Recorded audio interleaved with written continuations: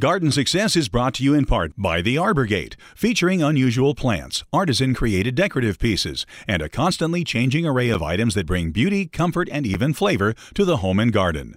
Arbor Gate, 15635 FM 2920, Tomball, Texas, 281-351-8851 or arborgate.com. Garden Success is also brought to you by The Farm Patch, 3519 South College Avenue in Bryan, 979-822-7209.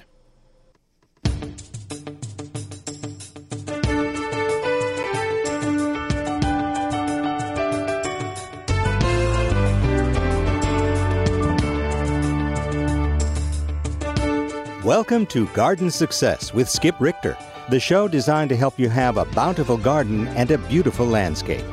Call in now with your lawn and garden questions at 979-845-5689 or email your questions to gardensuccess@tamu.edu. And now, Texas A&M AgriLife Extension horticulturist Skip Richter. Hello and welcome to Garden Success. Today is a good day to be inside listening about gardening or talking about gardening on the radio, because it's so darn hot out there. And I'm telling you, every time I look and see 100 degrees over going to the horizon, and not much rain in sight, if any, that's a kind of discouraging thing for a gardener. But we are going to talk a little bit about that today. We hope you'll give us a call with some of your gardening questions. If you will write our phone number down, it's 845-5689, 845-5689, or if you would like to email me, perhaps attach some pictures, you can email gardensuccess, one word, at tamu.edu. And if you will attach your photos rather than embed them in the text, it makes it easier for me to zoom in, and while I'm also trying to talk on the radio at the same time. And so just make sure they're also in really sharp focus, and some close-ups always help. Well, let's see. It is hot outside, and a lot of our questions we're going to cover today are related to that heat. The trees around town are really suffering, and a lot of plants are. A little maple tree down the street from me. Just the other day, I noticed its green color had kind of maybe kind of faded a little bit toward a tan. And I walked over and looked at it, and basically every leaf was on its way to drying up. And by today, it's already halfway to brown, just the whole tree instantly. All around it, the grass is wet, so I know people are watering. What's happening with that tree? Well, I'm going to talk about some principles of things that go on with plants. And then I guess, it's coming up with this specific answers to why did this tree die. I think it's easier to talk about principles because as we start to try to get specific, sometimes it is a little bit of a mystery when it comes to plants. The heat is putting an incredible amount of stress on plants, even plants that normally are well adapted to this area. When they're subject to the kind of conditions we've been having, that is really, really difficult. So, for example, hot temperature can affect photosynthesis. Now, photosynthesis is the food factory of a plant. It's how the plant takes carbon dioxide and produces carbohydrates that need that that the plant needs to survive and to grow and so on. The effect of hot, and then you add to it the effect of dry. A lot of our plants can survive our summers, but they need moisture in the soil in order to take up and pump through the plant. It has a cooling effect on the plant, but not a great degree, but it just hydrates and all the processes that are going on. And think of it as a highway from the roots to the top. When that highway gets clogged with traffic, and that could be things like certain types of bacteria that can get into the plumbing of the plant, or when that highway has a blockage on where it's maybe a barrier put across it, everything backs up, and that could be things like a tunneling insects such as a borer, or it could be physical damage.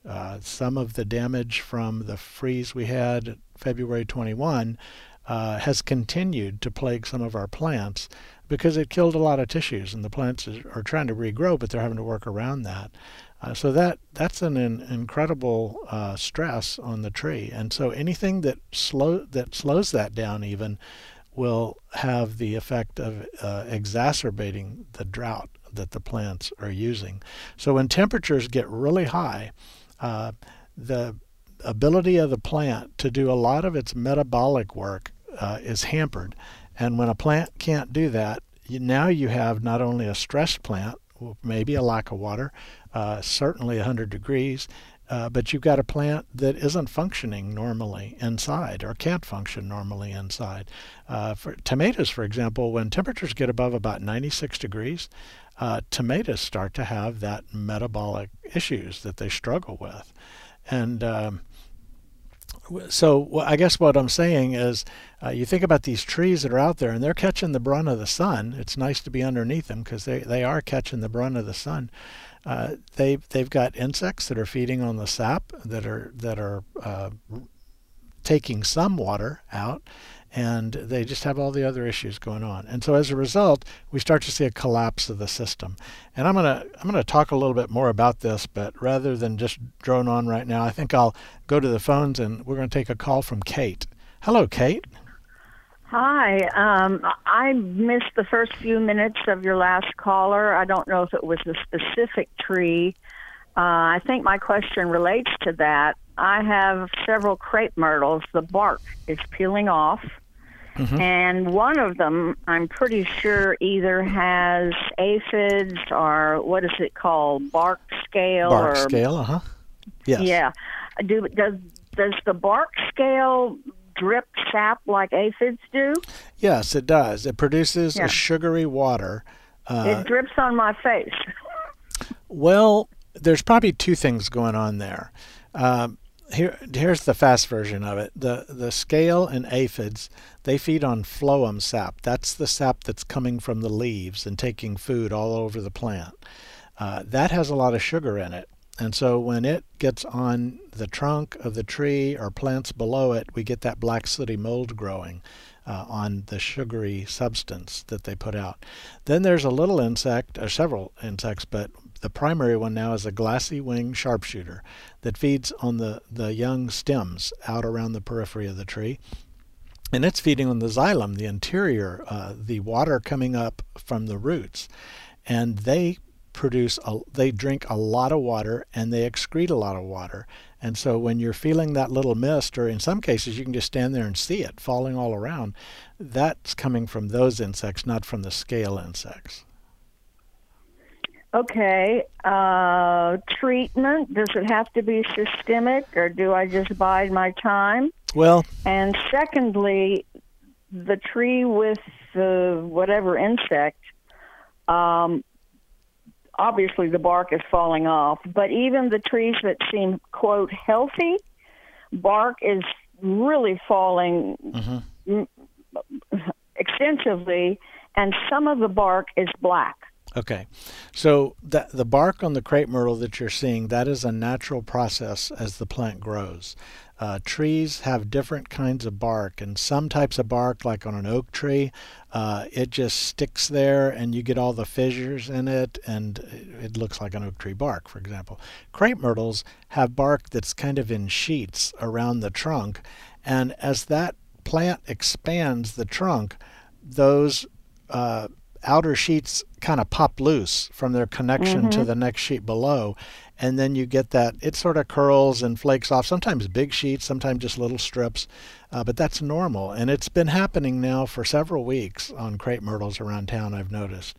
It can happen, you can see that any time of the year, but it seems like it's been more noticeable this summer. But that is absolutely nothing to worry about. The black on it is just, again, the sooty mold from the crepe myrtle bark scale, probably, that's higher up in the tree. So the secretions that are coming from the insects and the leaves is dripping on the bark of the trunk and then turning black? Yeah, it's kind of almost a misty like dew falling on you can there. Very feel it. And that the sooty mold is growing on that.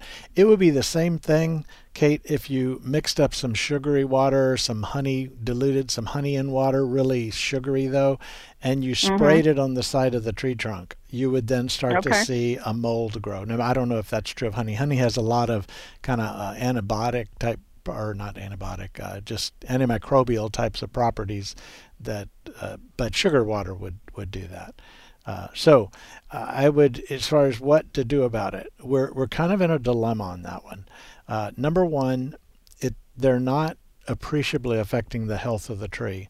The crepe myrtle bark scale is the worst of the insects we deal with now on crepe myrtles, and it makes things black all over. It just, it's ugly to look at all that stuff on all your plants, including the ones below. But bees need the crepe myrtle blossoms, and in the summertime, crepe myrtle is one, if not the number one source of pollen and nectar for bees. They've studied this and looked at the honey or the pollen that bees are bringing back, and it's primarily crepe myrtle this time of year.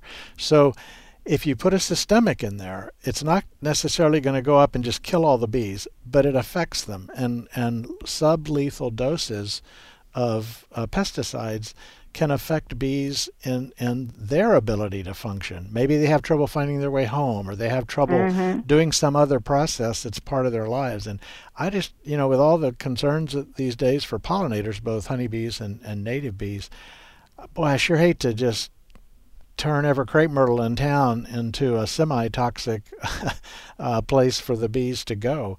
I'm not saying that using some of these products here and there is going to, be the end of the world, but in general, I encourage people to avoid them when possible. We have some good information online about crepe myrtle bark scale and some of the options and things, but the bottom line is the most effective is a systemic, and we typically would be applying those in May or April, but so that's a preventative, but if we do nothing as the seasons change, will the tree return to health? Well, what we're finding is trees that have this, that don't have other problems, it's not like a crepe myrtle that's barely alive to begin with. They survive with it, and it's taking sap out of the tree, but it doesn't kill the crepe myrtle in and of itself.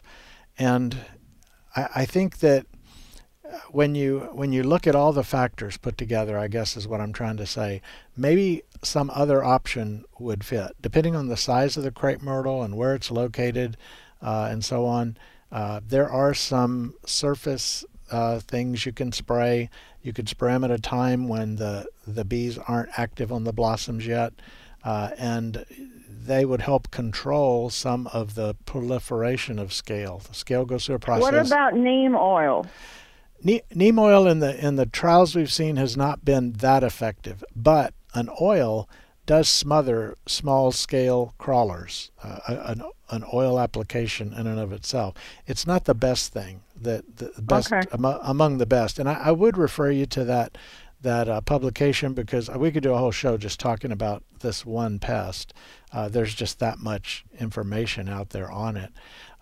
But Texas A&M is part of a group of southern universities that are studying this, entomologists from across the South, and trying to figure out where we go from here, and trying to find a good solution. Let me just say one last thing, Kate, though. Scale has its natural enemies, and they obviously are not eradicating the scale by any means, but they do move in, and they do reduce the populations. The twice-stabbed lady beetle, it's a little black lady beetle, the size of a regular lady beetle, that has 2 red spots, one on each side. That's why they call it twice-stabbed. It's real easy to identify. That one loves crepe myrtle bark scale. And as we kind of back away from just continually treating the plants trying to kill scale, some of these natural enemies have a chance to come in and at least help with the process. but there's not a good silver bullet that doesn't come with some kind of environmental backlash. And I'm assuming you can't see this scale. Yes, you can. It's white and it's narrow. There is a website, and I'm gonna pull it up here. I gotta find it. It's like crepe myrtle bark scale, CMBS dot. So don't go to AgriLife. Well, it's produced with AgriLife information, and I'm going to find it as we're talking here, but I have trouble doing two things at once. I'm doing this because I know there's a lot of people out there that have issues with crepe myrtle bark scale. So, all right, here we go. And the address of it, let's see, go through these. Crepe myrtle bark scale. Wow. I may have to hunt it down and give it a little bit later in the show. I'm not seeing it pop up as the top. But Texas A&M AgriLife Extension Entomology has information on crepe myrtle bark scale. And if you just do a search for crepe myrtle bark scale and Texas A&M, it'll pull it right up, and it'll give you a lot of information on it. Other southern extension services do. They each have a little bit different information on there, but all of those would be a good source for trying to find out what the options are going to be. You are so helpful all the time. Thank you much. Well, thank you. I appreciate that. All right, let's go back to the phones, and the number is 845-5689, and talk to John. Hey, John. Good morning. I got a question about our jujube tree. Okay. According to Mary's book, it sends up suckers up to 15 or 18 feet away from the original tree.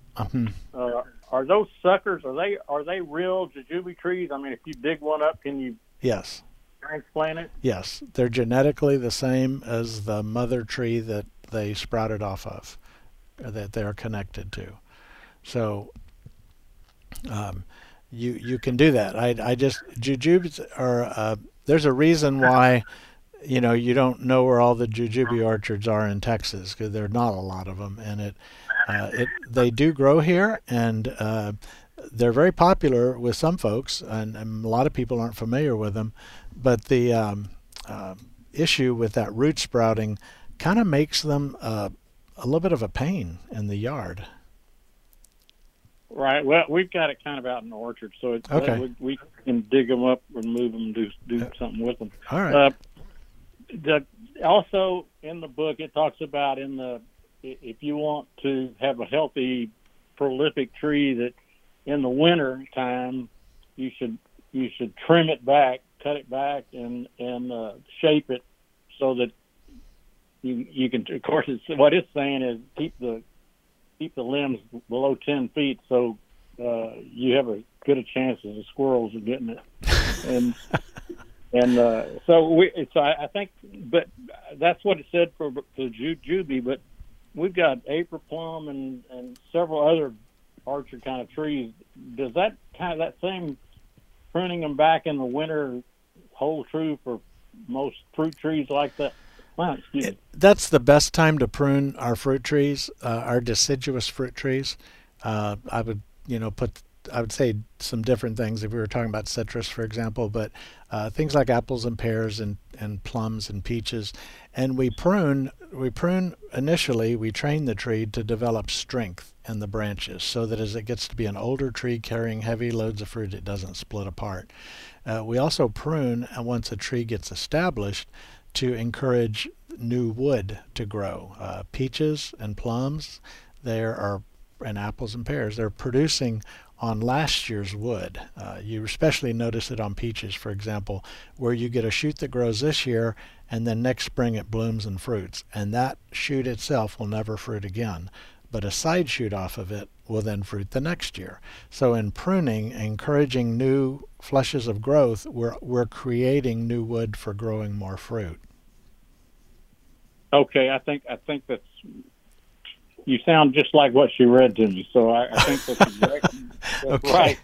All right. But I just didn't know if it applied to other fruit trees like that. You know, I'm looking right now online. A&M has a publication on just about everything, but I didn't think that. Yeah, they have one on jujubes. If you go to aggie-horticulture.tamu.edu in the fruit and nut resources, there is a whole publication just on jujubes, and I would encourage you to take a look. It's full color, beautiful. It's very helpful. It is. This is not a good time to be gardening. I have to agree with you. It is not. No. It is. It's a good time to be inside bragging about the garden you used to have, or planning your next garden. Clean up blackberries. All right. She asked me one more thing. Is it time to clean up blackberries? Yes. Once we finish harvesting, if you can get down there at the bottom and cut those canes off at the ground, with some leather gloves and on your hand, just kind of pull them out. I use the pruners to help pull them out. Then all you've left behind is next year's fruiting canes, and that's a good idea. You want to top them off at about chest high, also. I think that you're absolutely right. We've let them be a mess right now, so yep. We have to prune pretty heavily. Right, a briar patch is no fun. If I wanted to give blood, I'd go to the blood center, not to the blackberry patch. Okay, thank you, Skip. All right, take care, John. Let's go back to the phones and talk to Katie. Hello, Katie. Hi there. I have two questions. Okay. First one is on pears. The other one is on College Station water schedule. My pear trees are about 15 years old, 20 feet tall. What do I do to get a pear, or do I just cut the top out?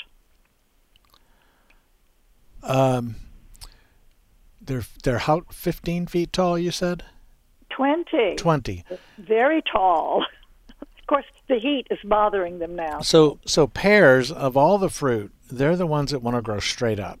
Mm-hmm. And if you top them, you force them to produce side branches that go out and immediately go straight up. And it's very hard to encourage spreading open of the tree by pruning a pear. So what we do is we take those vigorous shoots and we pull them out to the side with a cord. If you don't have to mow around the tree, you can use a stake and a cord, yes. or a weight out there that can be moved, and you pull them out to about a 45-degree angle, maybe 60 degree at the most, probably more like 45. And after they sit there for a while, in a couple of months like that, that branch is now going to stay leaning out like that. And so rather than trying to prune and get a side shoot to go horizontal or not, at that angle, we let them grow up but not become very stiff, woody, big branches. But when they're still in a shoot time, pull them out. You can also use spacers. Imagine a yardstick with a notch in each end, or a ruler with a notch in each end. And as that branch is growing up, you put the ruler in and use the trunk and the branch, stick the ruler in the middle, and it holds them apart. That does the same thing if they're younger shoots. Good. All right, I've got notes. I missed the water schedule for College Station. We were told last night, I believe, if you're odd numbered or if you're even numbered. Do you have that information? Because I don't feel like calling the city. Okay. Let me see here. I'm looking. I'm trying to pull it up here. I don't know it off the top of my head. So I have to call the city. Okay. Well, just give me 1 second here. I'll find it for you. The main thing to remember on this watering thing is watering properly. Of course, you want to water when you're supposed to water, but yes. Giving it a good soaking so that you wet the soil deeply, and then don't water for a while, and let the plants let the plants do that kind of work. There's a website called bvwatersmart.tamu.edu. But dear young man, I'm so old and I don't do things like you young people do. I have a telephone. I get I get it. No problem. Let's see here. I'm going to see if they have anything on that. You may have to just go to the city water website. And I don't know, Jennifer, if you're listening today, if you would call in and kind of clarify that, it would help me. I have trouble doing two things at once here, so trying to look it up and talk on the radio is kind of difficult. I don't see a watering schedule on there, so Well, it was on the radio last night. Oh, okay. And I forgot if I didn't write it down. But thank you. You're very, very good and very important to our whole county. Oh, my Thanks goodness. again. Oh, my gosh. Thank you. I appreciate that.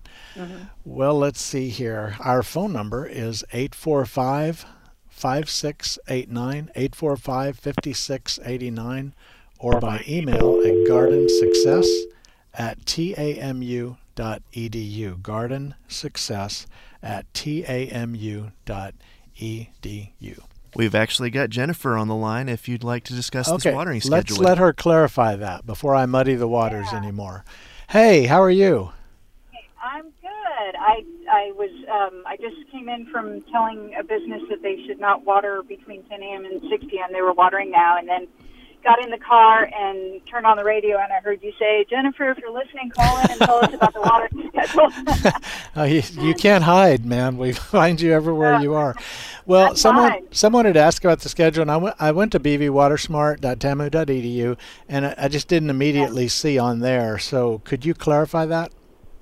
Yeah, initially, like last month, anybody who got an irrigation checkup, I was telling them to water 2 days a week based on address, but it was slightly different than what Wixon and Welborn had put out. And so once they put out their schedules, I told the rest of the operations staff at College Station, I said, let's just do the same 2 days per week as they're doing, and that way everybody is all on the same page. So if you have an even numbered address, it's Thursday and Sunday, and I remember that because that's my schedule. And then if you have an odd numbered address, it's Wednesday and Saturday. Okay, Thursday, Sunday for even, Wednesday, Saturday for odd. Okay, I'll write that down here so I can mention that as we go forward. I'd like to ask you a question. I don't want to put you on the spot here because I know there are a lot of water systems around, but I've been sometimes I've received information sometimes from water systems that say don't water between, like, I don't know, it's 2 a.m. and 6 a.m. or something. And I thought, of course, that's the time when our pressure is lower. I thought that was the time we should water. So can you kind of clarify that? Yeah, and I noticed that Wixon had put out something about that. And I think what's happening with that, I mean, we noticed some lower pressures, during that time too recently. But that is a good time to water. But I think when you have 50,000 customers all pulling from the same water tower, like they fill usually overnight, and then they'll start to drain early, later in the morning when everybody gets up and they're, showering and doing all that stuff. So that allows the water system to kind of catch up on storage. Okay. So if they've had a lot of demand, so I've started telling people don't water on Mondays because Mondays were such a huge water demand day for us. So that'll allow us to be caught up and ready for the week. But yeah, it's just it's too much demand on the system, and if you have too much demand on your system, and you're not filling your towers, then your water pressures can drop. So speaking in general, I think that's why water systems will say that. And certainly we don't really need to worry. We can water at night now because I don't think we need to worry about fungal diseases. It's not getting cool enough to promote any of that. Yeah, it just, the evaporation rate and everything is so good compared to later in the day or even the early evening. So that's why I like to encourage watering in the morning. So I guess for your system there, though, for College Station, it's not become a major factor, or is it enough to where we... Not a major factor, but I think if people can get by with, like, starting their sprinklers at, like, 8:30 or 9 at night, it certainly would not hurt to do that. All right. I have mine. I program my controller to come on after sunset, and then it just runs and does its thing and stops. All right. Yeah. Well, thank you. So, yeah, my big three are no watering on Monday, follow your 2-day-a-week watering schedule, and then no irrigation for College Station, no irrigation between 10 a.m. and 6 p.m. because that's the highest evaporation part of the day. Right. So, yeah. Okay. All right. Okay. Well, thank you so much. I appreciate you weighing in. We're going to go back to the phones now. The number is 845-5689, we're going to talk to David. Hello, David, and thank you for waiting. Oh, yeah, no problem. Thanks for taking the call. I am following up with a couple of photos that I sent in of the fig tree. Yes. And I have 2 fig trees. One is the Celeste, that's of interest, and the other one is 100 feet away. It's a brown turkey fig. And the Celeste fig tree, it drops a lot of leaves in the last 2 or 3 weeks, and it has a little bit of white. Maybe it's mold on the leaves, but I'm not sure because I'm new. Yeah, I saw your photos, and the white almost looks like it might be where water sprinkled on the leaf and then dried and left some residue behind.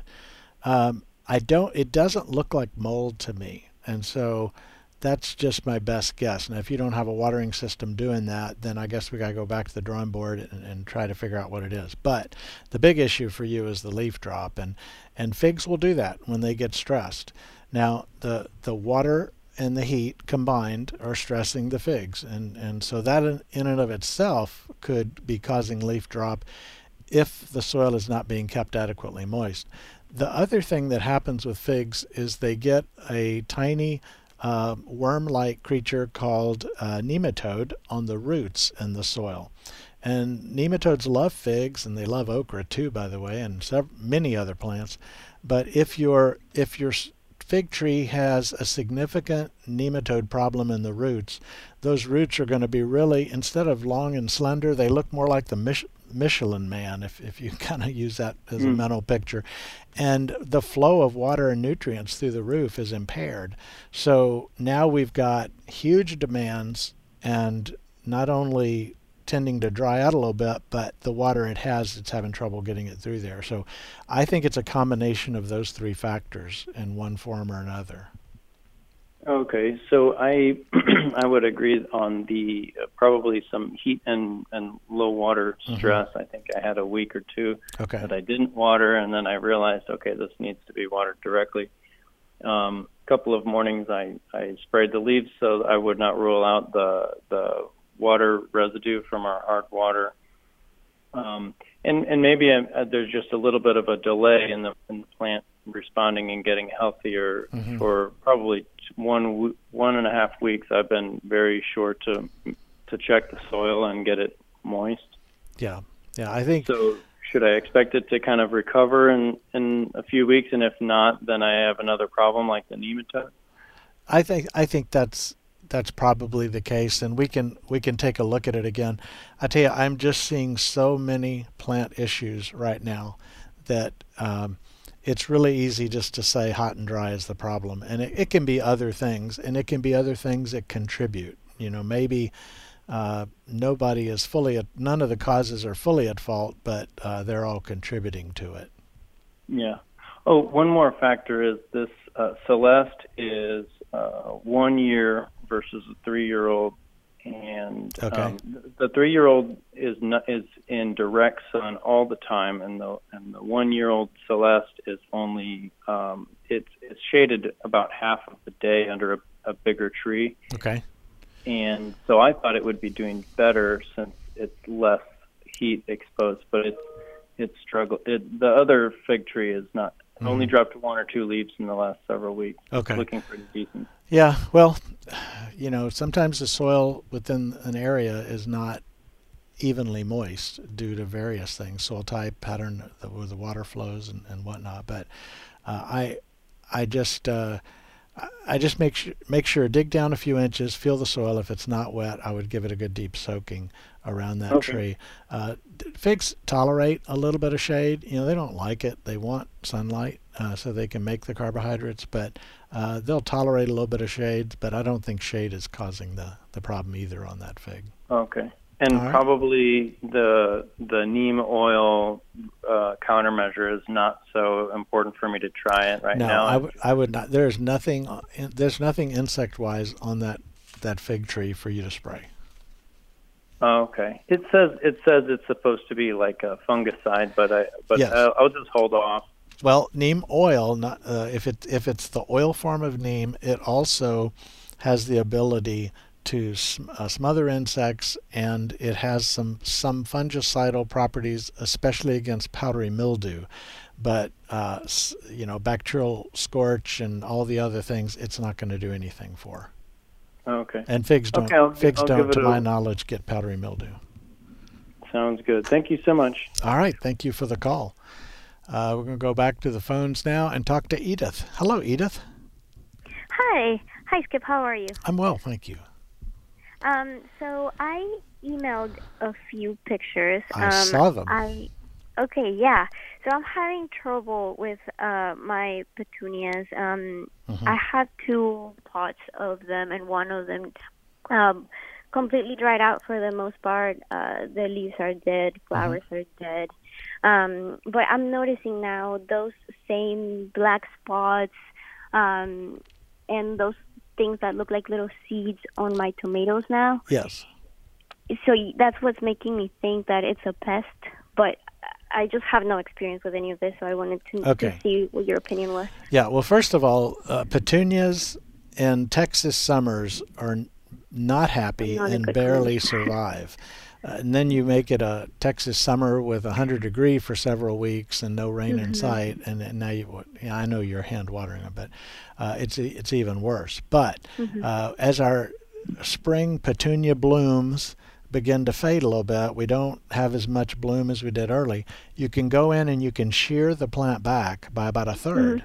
And if you'll look at your plants right now, what you'll see is the foliage is way down further in the plant, and the ends of those long shoots have these little star-like strappy things that look kind of like leaves, but they're not, and the seed pods in there, and they're producing a lot of seeds. And so you just cut that back, all that seed production, and then water and fertilize the plant and invigorate new vegetative growth, new leaves and shoots, and that can get it back into blooming again, although I wouldn't expect in this weather it to be a very fast improvement. But you can keep them going longer by shearing them back when they start to go all twiggy with the blooms and seeds, and then invigorating them. And I think that's the primary problem. Also in your pictures, there's a lot of speckled leaves, and there are a number of insects that suck the juices out of plants. One common one you see around town is on lantanas. You look at a lantana leaf, and it's got all this whitish in the leaf. And that's a little piercing, sucking insect. They're hard to find. You turn the leaf over and he's not there. They know how to get away and be unseen, but they're hard to catch. But they do suck a lot of juices out of the leaves, and they'll turn a lantana leaf almost white eventually. And this is happening on your petunias as well. There are several different insects that can do this.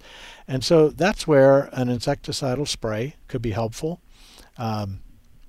To kind of shut them down and give the plant a chance. But you'll notice all of those long shoots that have bloomed and now have the pods developing on them, they just need to be cut back. And so I wouldn't spray that. I would cut them all back, and then if you need to spray, then you could do that.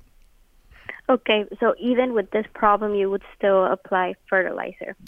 I would, but not a lot of dry synthetics, which is a salt-based fertilizer. I would cut them back, and I would take one of the products you mix in water and a very dilute. Look at the label; it'll give you a very dilute amount, and I might even dilute it a little more than that, and just use that to water the plants. And so you're not going to burn them with that. That is a super diluted form of that fertilizer. Okay, and that would work with the tomatoes as well? Yeah, tomatoes, they don't want to set in the heat, especially the larger fruited types. So with tomatoes, you got a couple of options. If your plants look bad, diseases, spider mites, just all the things, if they look bad, I would root the tips of those tomato shoots and get rid of the old mother plant and start over with fresh new ones, and now's the time to do that, so you have tomatoes in the fall. If the plants look good, you can leave them, and sometimes people will cut them back partway and let the tomato resprout fresh new growth. But by this time of the year, there's a lot of issues that have happened on those leaves that are insect, mite, and disease related. So, yeah. So, okay, those pictures are from the petunias. I didn't include pictures of the tomatoes. It's just that I'm starting to notice that issue just now this week. So, okay. Well, yeah, I've been telling people for a while now, you can cut the end off a tomato. Let's say you cut 6 inches off the end of a shoot. You pull off the bottom leaves, 2 or 3 leaves, stick it in a glass of water, and it'll root, and then you can pot it up. Or what I like to do more is to just put the end of the shoot down at the soil and cover it up with some soil and keep it moist. And in about 2 weeks, you can cut it loose from the mother plant because it will already have developed a new root system out there near the end where you covered it up with moist soil. And then you just get the mother plant with all the diseases and spider mites and aphids and everything else and just get it out of there. And it's a way of starting fresh. Okay, perfect. Is there any fertilizer that you would, like any fertilizer brand that you would recommend? Yeah, we don't recommend brands. The way to know how to fertilize your garden, like the tomatoes, is to have a soil test done. You can go to soiltesting.tamu.edu, soiltesting.tamu.edu, and you can find it's called the Urban Soil Test Form. Click to it on the website and fill it out and take your soil in. It'll tell you how to take a good, accurate sample, and they'll give you the results. And then what you'll see is, well, maybe I don't need any phosphorus, or maybe I need a little extra magnesium. And you can fertilize the soil and build up that bank account exactly with the right things, rather than just buying a store-bought blend that's going to have some ratio of nutrients that may or may not be the best for your particular garden soil. Okay. All right. Thank you very much. All right, Edith. Thank you. Bye-bye.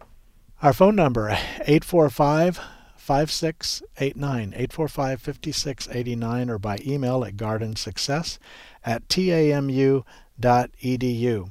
I want to, let's see, Bob had a question about some wax myrtles. The leaves are kind of shriveling, turning brown, and dropping.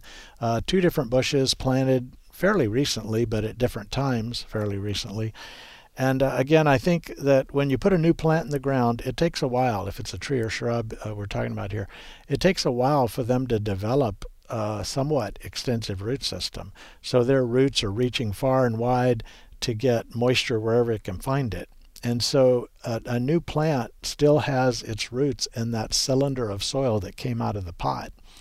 And as a result, when we go into hot dry, it would be almost as if that was sitting in a pot on top of the ground still. And so how long does it take for that little pot to dry out? Well, 1 day typically. And so you put it down in the ground and you're watering all around it and the soil is moist, but that little root ball there is pumped dry quickly and water's not wicking in from the sides fast enough.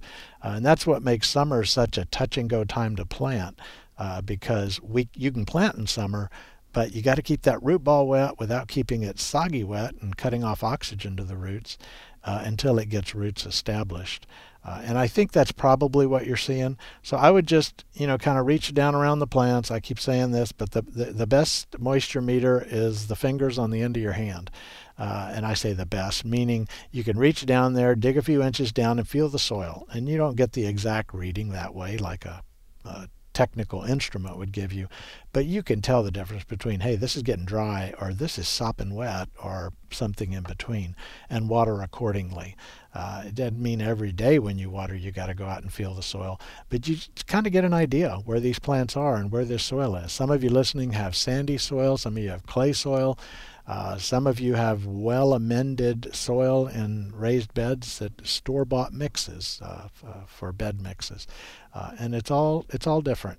So hope that helps, Bob. I don't think you're dealing with any disease unless you absolutely waterlog the plants for extended periods of time, and that root ball is sitting in a hole in the clay, and it's essentially an underground bathtub. That would be the only other possibility, but I don't think that's the case there. Let's see, Ronnie had asked about a mystery weed and sent me a picture, and that is crabgrass, and he wanted a selective herbicide. You can't kill grass in grass. Like if you've got grassy weeds in your St. Augustine or zoysia lawn, you can't spray something and kill the grass but not the lawn.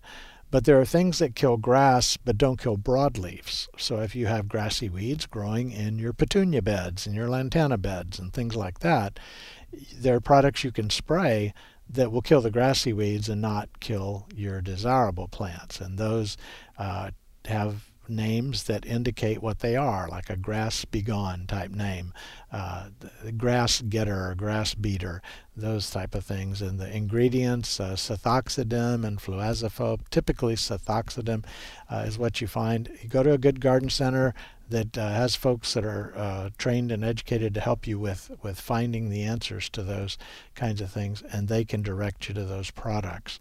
Crabgrass is an annual.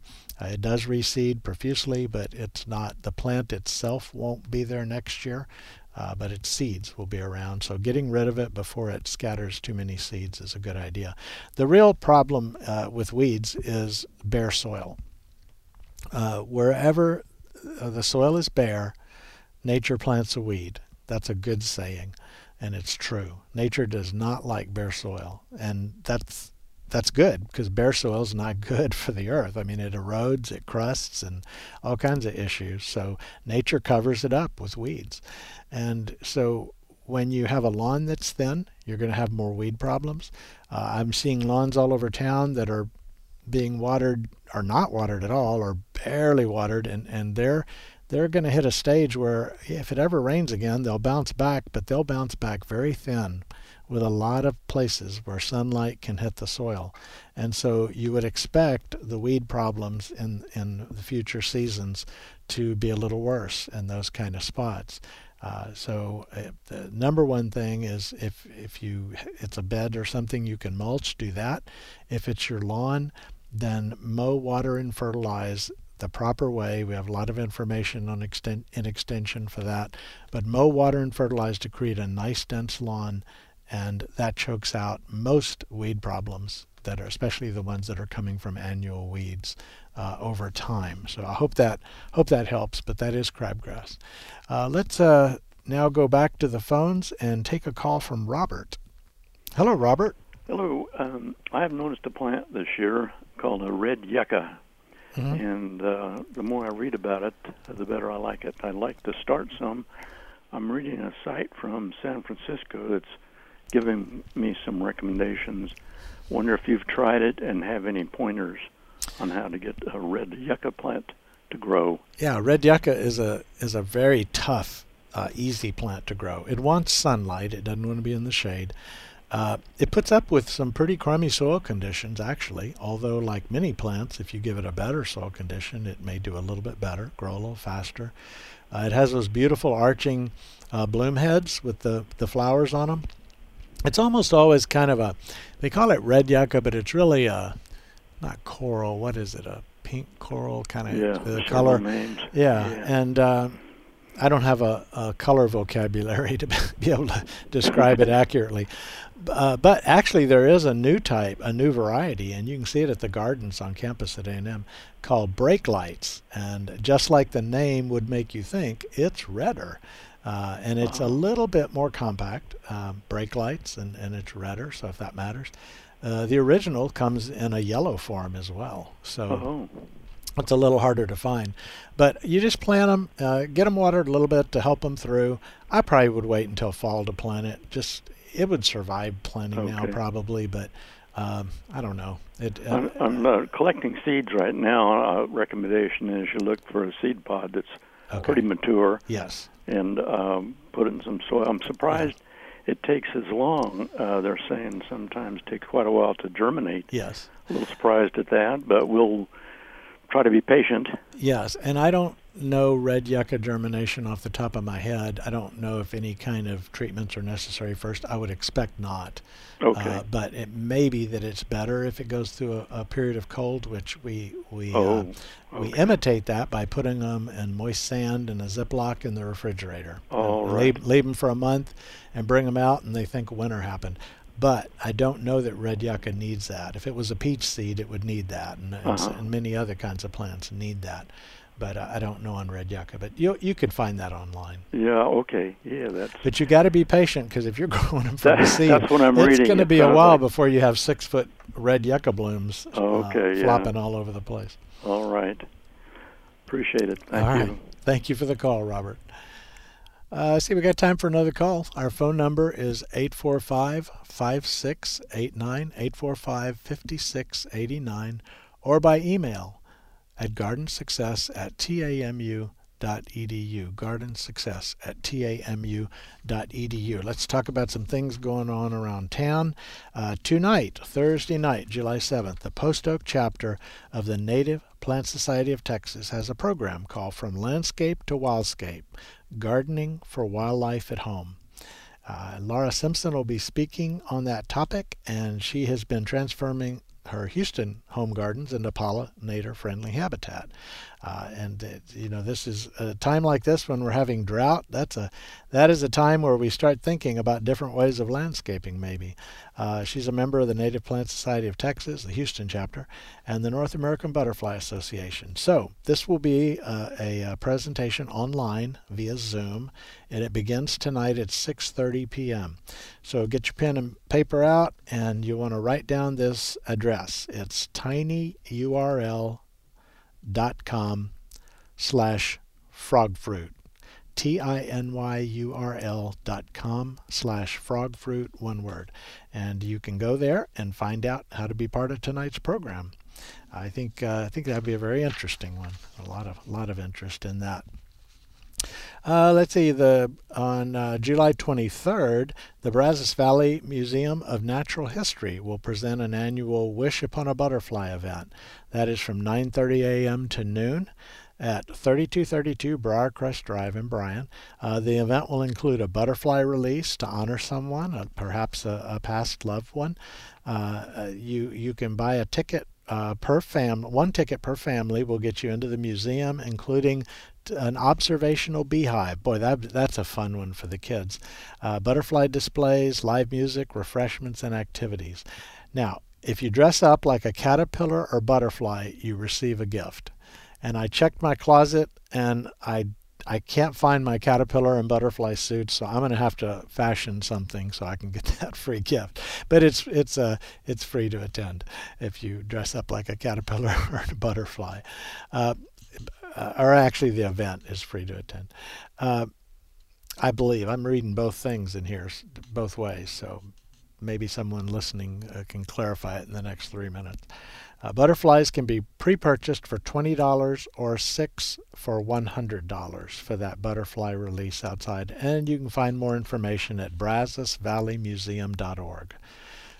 Saturday the 23rd, 9:30 a.m. to noon, out at 3232 Briarcrest Drive in Bryan.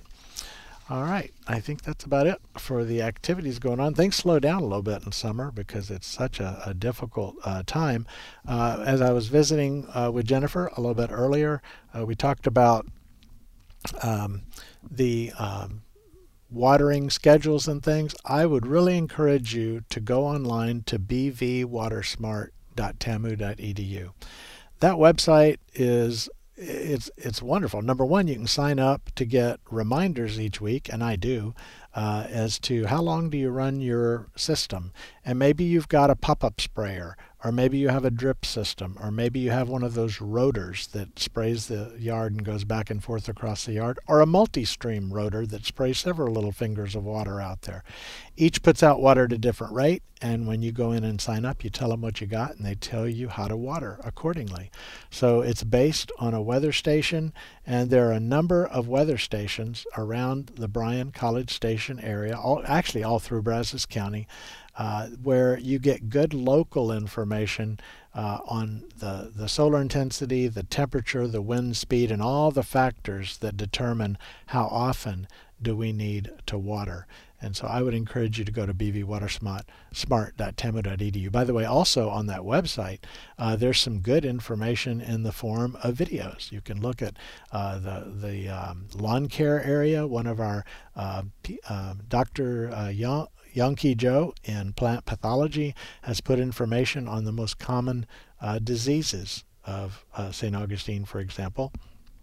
There's a section with information on how to conserve, and there are several videos that are very informative, helping you do an irrigation checkup on your system or just understand the basics of irrigation.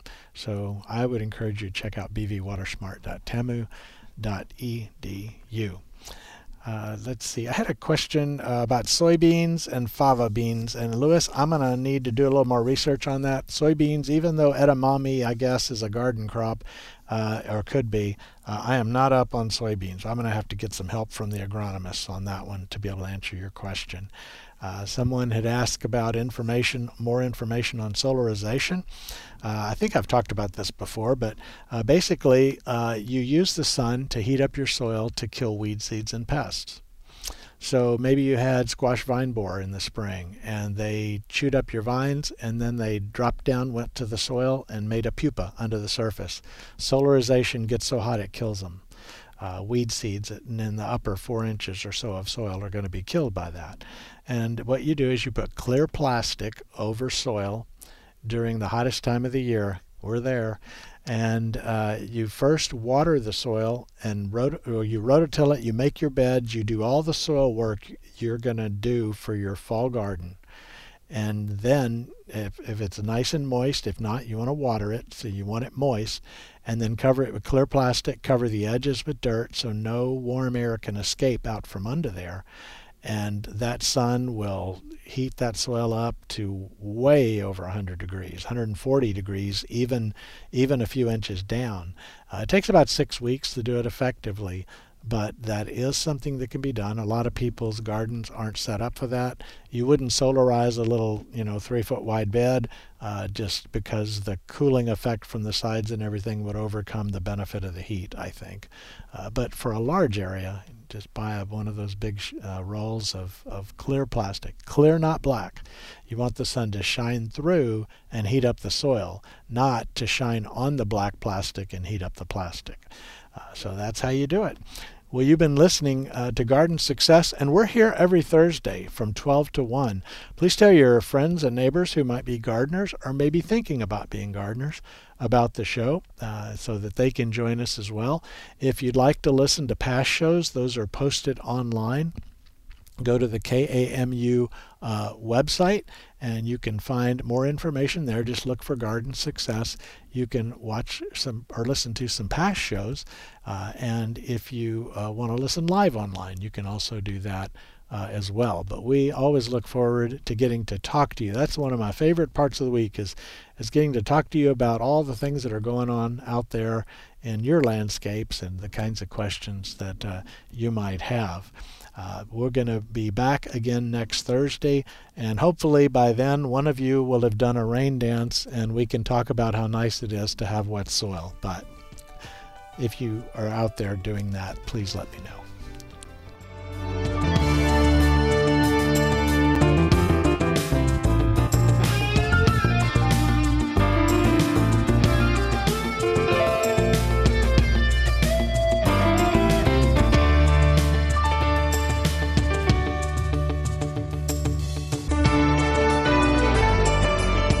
You've been listening to Garden Success with Texas A&M AgriLife Extension horticulturist Skip Richter.